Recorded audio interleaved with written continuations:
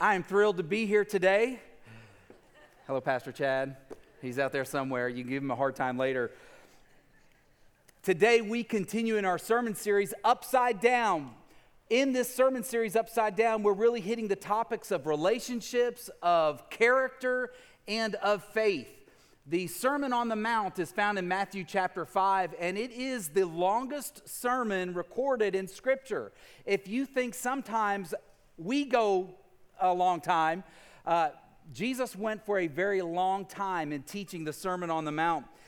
Jesus speaks about anger, he speaks about forgiveness, he speaks about lust, he speaks about character, he speaks about faith, he speaks about a lot of the issues and challenges that are applicable and that face us today, 2,000 years later.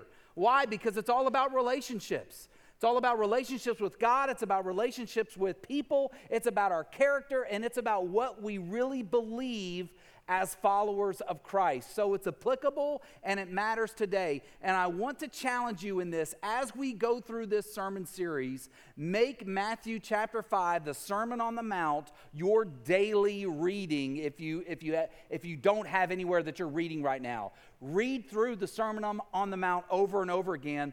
I really believe that the Sermon on the Mount has the potential to radically turn your world upside down if you follow the teachings of Jesus in this passage. So the sermon can be found on page 963.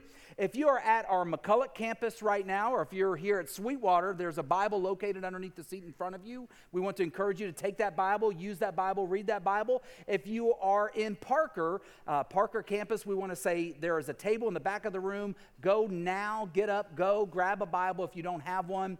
And Parker campus, by the way, we are genuinely excited about what God is doing there. We saw 6 baptisms over Easter weekend. We had 2 professions of the faith last weekend. Those are scheduled to be baptized very soon. Just an incredible thing. So let's put our hands together and praise God for what he's doing on the Parker campus. We're excited about what God is doing there. Our main passage of Scripture is found in Matthew chapter 5, verse 17 through 20 for today. Jesus said this, "Do not think that I have come to abolish the law or the prophets. I have not come to abolish them, but to fulfill them. For truly I say to you, until heaven and earth pass away, not an iota, not a dot will pass from the law until all is accomplished. Therefore, whoever relaxes one of the least of these commandments and teaches others to do the same will be called least in the kingdom of heaven. But whoever does them and teaches them will be called great in the kingdom of heaven. For I tell you, unless your righteousness exceeds that of the scribes and Pharisees, you will never enter the kingdom of heaven."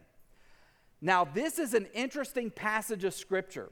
Remember that Jesus was being accused by the Pharisees as a rebel, as a lawbreaker, and now Jesus is standing in front of them teaching the Sermon on the Mount, and he is saying to them, hey, look, all of Old Testament law is important. All of it matters. Verse 19, as you see, is the kind of the origin of what I would call the Bible thumper or the Bible screamer. My wife had taken my daughters into downtown Nashville. They were visiting with family, and they were going down through the touristy spot, Broadway, I think it's Broadway, and they're going through the touristy spot, and a street preacher chooses to call my wife out and was yelling at her, saying, "What kind of mother do you think you are bringing your children down to this spot?" Well, why would he say such a thing? Because there were tattoo shops and there was alcohol, there was food being served. But his attitude was he didn't want to relax what God's word taught. And he felt like this was his way of being right with God. He was wrong, by the way. And then my wife punched him in the nose. I'm just kidding. She kicked him. Now look carefully at what Jesus said about the Old Testament. Okay, so look carefully back at that. He said, I am not here to do away with the law. He said, not the smallest part of the Old Testament will pass away until it's accomplished. Those who relax these laws are the least in the kingdom of heaven, and those who teach and do them are great. Jesus' teaching on the Old Testament should lead us to the question, are we as followers of Jesus today to obey the Old Testament and the New Testament? So be careful if your answer is yes. If your answer is yes, the Old Testament has 613 commandments. And if we are not to relax those commandments, that means we are under this burden to fulfill and to meet and to obey every one of those commands. If we are to relax them but to do them, it also raises some potential conflicts in our lives. For instance, Exodus 21:7 says, when a man sells his daughter as a slave, so the question is, how much am I supposed to sell my daughter to slavery for? Right? So there's a question there. Or raise your hand if you've ever worked on the Sabbath. Anybody here ever worked on the Sabbath? Okay, well, the Bible says we are to stone you to death. Right? Anybody without sin among you, cast the first stone, right? Or what do we do with those of us who have hair on our face? Do you know that there's an Old Testament law in Leviticus 19:27 that says, do not trim off the hair on your temples or trim your beards. So guys, let's see those hairy temples. Does everybody here raise your hand if you trim your hair around your temples? Raise your hand if you've ever had a beard and you trimmed it. So you are to be stoned. Jesus said, look, anyone who relaxes the least of these commands is the least in the kingdom of heaven. So are we to interpret his teachings in such a way that we are bound by the Old Testament? Can we still play football if we wear gloves? We're not supposed to touch the dead skin of a pig. What is a football made of? Pigskin. So are we allowed to touch a football? Right? What does God consider worse? Is it most detestable in the eyes of the Lord to eat shrimp or to practice homosexuality? Because the Bible teaches us that both of those are detestable. So that's the questions, or those are the questions that really make the point. So if Jesus says we are not to relax the least of these commandments, yet we as followers of Jesus aren't obeying those commandments, are we guilty of picking and choosing what we will obey and what we won't obey? How many of you obey all 613 commands of the Bible? Raise your hand. There are 1,050 commands in the New Testament. How many of you obey every single one of those? So are we guilty of picking and choosing, selectively obeying what we want to obey, or is there more to this? So in this passage, Jesus taught everything is to be obeyed, nobody is to relax them, and so in light of Jesus' words, we must understand the Old Testament better. Now, the laws of the Old Testament can really be broken down into three categories. It's not in your notes, but you can write them down. They're broken down into three categories: civil, ceremonial, and moral. Now, the civil laws were the laws that governed the nation of Israel. They determined how the Israelite nation should be run. They were national laws. The citizens of Israel were expected to obey those laws. If they broke the law, they were punished. So does Jesus expect us here in the United States of America to obey the national laws of Israel? The answer is no. You're not Jewish. Right? You're not an Israelite. You're not expected to obey the laws of the good. You are expected to obey the laws of the good old United States of America. Now let's look at the ceremonial laws. These are the laws about washing your hands, purifying your body, getting right with God. It was all about the sacrificial ceremonial things that people would do to present themselves to God as a holy God. They showed the world that they belonged to God because of their obedience to these ceremonial laws. So does God expect you and I to follow these ceremonial laws today? The answer is no. Why? Again, I'm not an Israelite. You are not an Israelite. And the way to get right with God is not through ceremonial hand washing. The way to get right with God is through Jesus. He's the one who cleanses us. He's the one who washes us. He's the one who forgives us and redeems us. And so we are no longer bound by those ceremonial laws. And then the third category is the moral laws. These are the laws that are rooted in God's holiness, in his nature. For instance, we just walked through a sermon series called Guardrails, in which we looked at the 10 Commandments, and we talked about how God has those to bless us and protect us. That's the whole point of the 10 Commandments, are to bless us and to protect us. They speak to justice, respect, sexual conduct, relationship with God, relationship with others. And does Jesus expect us to follow these moral commands? Yes. So you've already got it. The sermon's over. You have a good night. God bless you.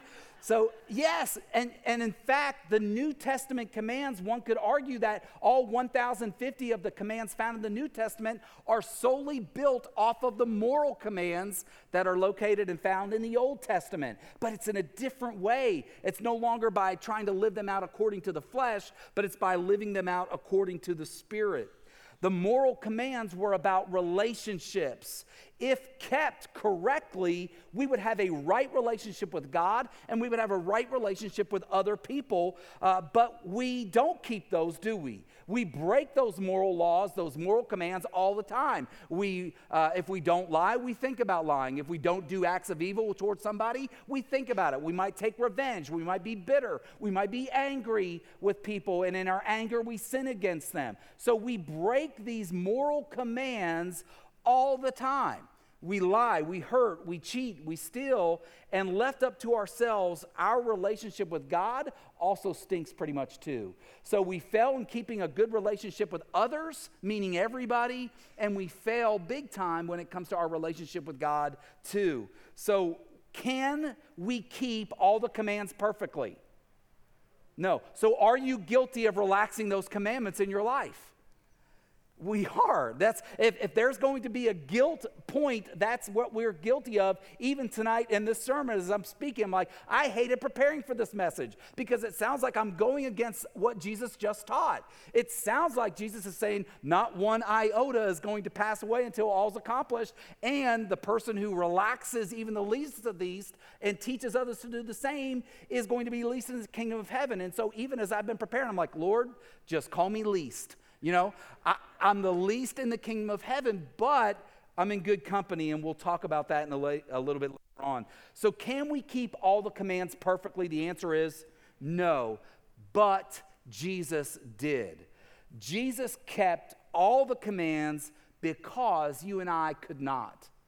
See, we could not keep every one of the commands. He obeyed all the commands not to prove that he was God. He didn't obey all the commands to prove that he could do it. Jesus obeyed all the commands so that you and I could be set free from every dot and every iota of the Old Testament covenant. When Jesus cried out on the cross, he cried out 3 words, and the 3 words that he cried out on the cross were, it is finished. As he was dying on the cross, he was referring to the fact that the Old Testament law that only highlighted our sinfulness and pointed out to us that we are sinners and pointed out to us that we needed a Savior. As he was dying on the cross, he was pointing out that all of the Old Testament law had been erased. That it was finished, meaning it had been fulfilled. Colossians 2:14, Paul wrote this, and he said he canceled, speaking about Jesus, he canceled the record of charges against us and took it away by nailing it to the cross.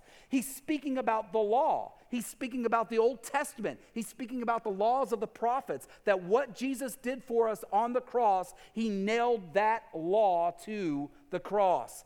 Ephesians 2, Paul wrote again, he said, for Christ himself has brought peace to us.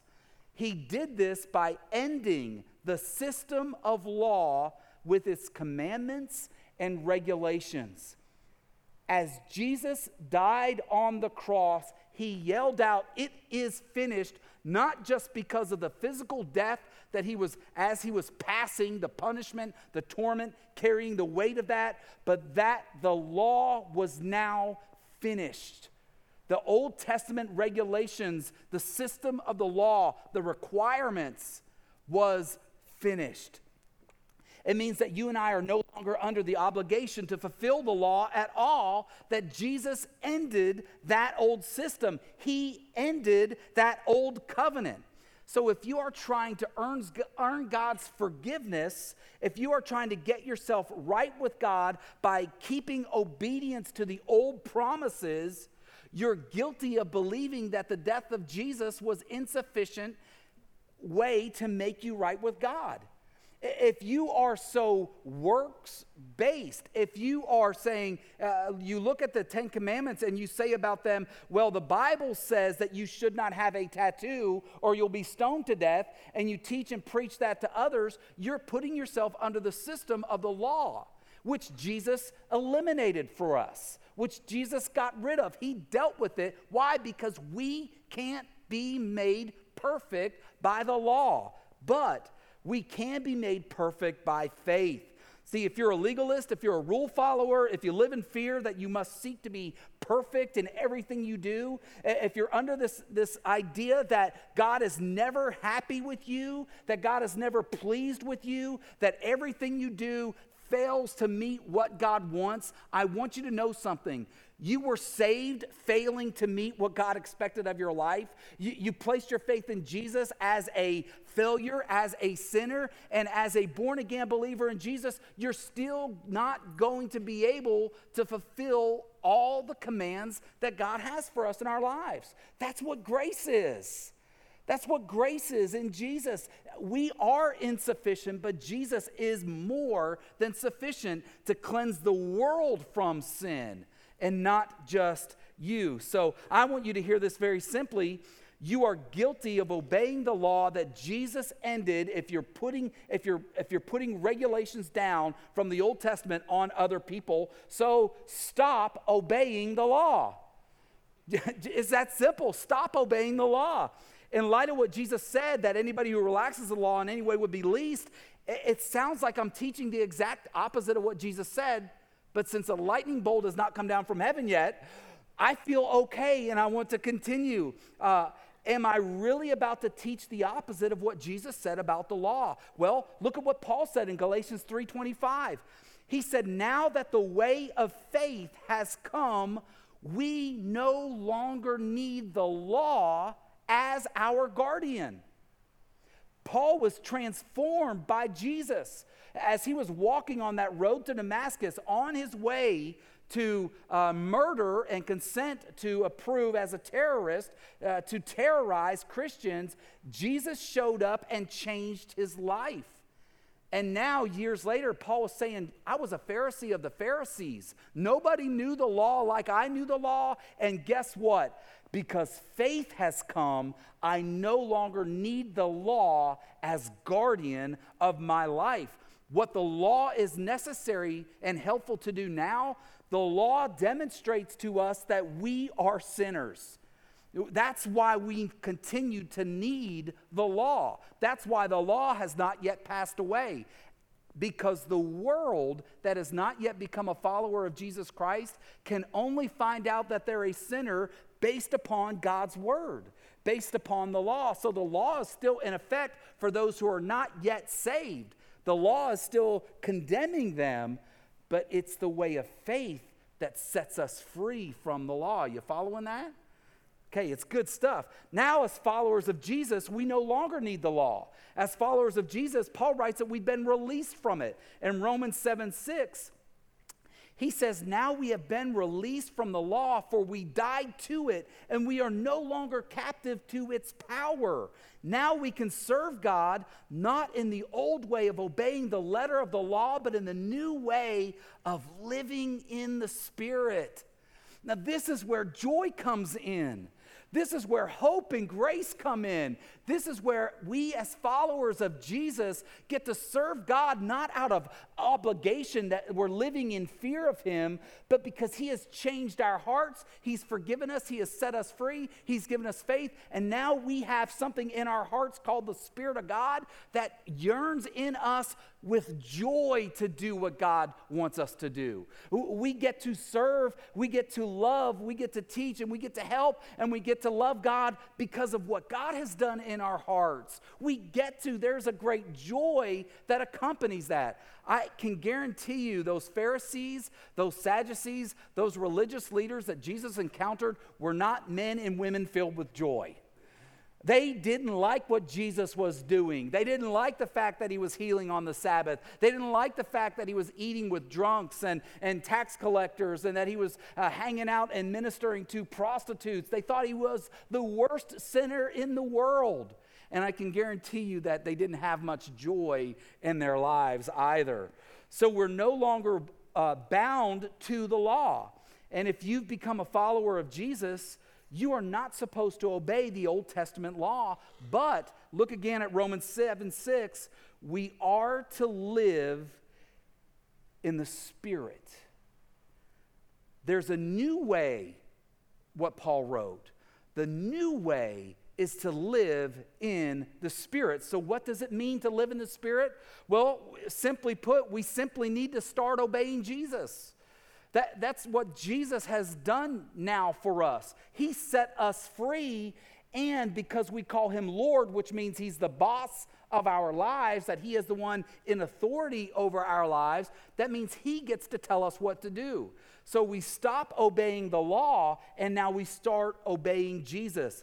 Jesus said in John 14:21, "He who has my commands and keeps them, that's the one that loves me. And he who loves me will be loved by my Father, and my Father will love him and show himself to him." If you want to grow in your relationship with God, if you want to experience God's presence, if you want to experience God's love, then start obeying Jesus. It's that simple. Jesus said, there's a cycle right there in John 14:21. The person that loves me, he obeys my commands, and if he obeys my commands, my Father loves him and shows himself to him. Raise your hand if you want to experience God's presence in your life more. Start obeying Jesus. Start obeying Jesus. Start living by the Spirit. Start following him. See, that's what it means when we say that we're a follower of Jesus. It means he's over our lives completely. And think about this. Before his death, at the Last Supper, Jesus took that cup and he said, "This cup is the new covenant in my blood." See, the new covenant is what we are now under. This is a new covenant that God has with his people, no longer the Old Testament, but now a new covenant that we get to, by faith, live in the Spirit. Jesus' death and resurrection fulfilled the old covenant of works, and it established a new covenant of faith. Now, I mentioned this briefly. Let's think through this. The New Testament has 1,050 commandments. 1,050 commands, and we can find in those commands what it means to live by the Spirit. And if we were going to sum up the 613 Old Testament commands and add those to the 1,050, we would have a lot of commands to obey. And a man who was a follower of Jesus, or at least interested in the teachings of Jesus, came up to Jesus and he asked him, "Jesus, what command is the greatest?" He was referring to the Old Testament. He didn't know he was living in the New Testament. He was referring to the Old Testament. He said, "Hey, Jesus, what command is the greatest?" And Jesus summed up not only the 613 Old Testament commands, but then the new 1,050 commands that were going to come. He summed them all up together in Matthew 22, and he said, "Love the Lord your God with all your heart, all your soul, all your mind. This is the first and greatest commandment, and a second is equally important. Love your neighbor as yourself." Now, I am not encouraging you to not find out what the other 1,448 verses are, whatever. I'm not encouraging you to not find those out, but I am telling you Jesus summed it all up there.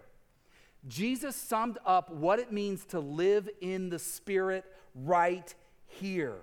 So instead of judging people for not going to church, instead of judging people who never trim their beards, instead of judging people with tattoos or have fallen into sin in some way, we simply love them unconditionally, because that's no longer a sin, right? Trimming hair and tattoos, that doesn't matter. It doesn't matter. And yet the old street preacher that was yelling at my wife couldn't get past the quote, immorality and lawlessness that was all around him, and couldn't understand why my wife would expose my children to that type of life. That's somebody that doesn't understand what faith is. That's somebody that doesn't understand what grace is, and it's somebody that doesn't understand what the greatest command is, to love God and to love our neighbor as ourselves. You know, we talk about the 22 baptisms at Easter this past week. When we talk about the 22 baptisms that we experienced over Easter weekend 2 weeks ago, why did something like that happen? It's because we at Calvary believe that our mission is to lead people into a life-changing relationship with Jesus Christ through the love of his people and the power of his truth. We believe that God's word changes, and we believe that God has called us changed people to love people.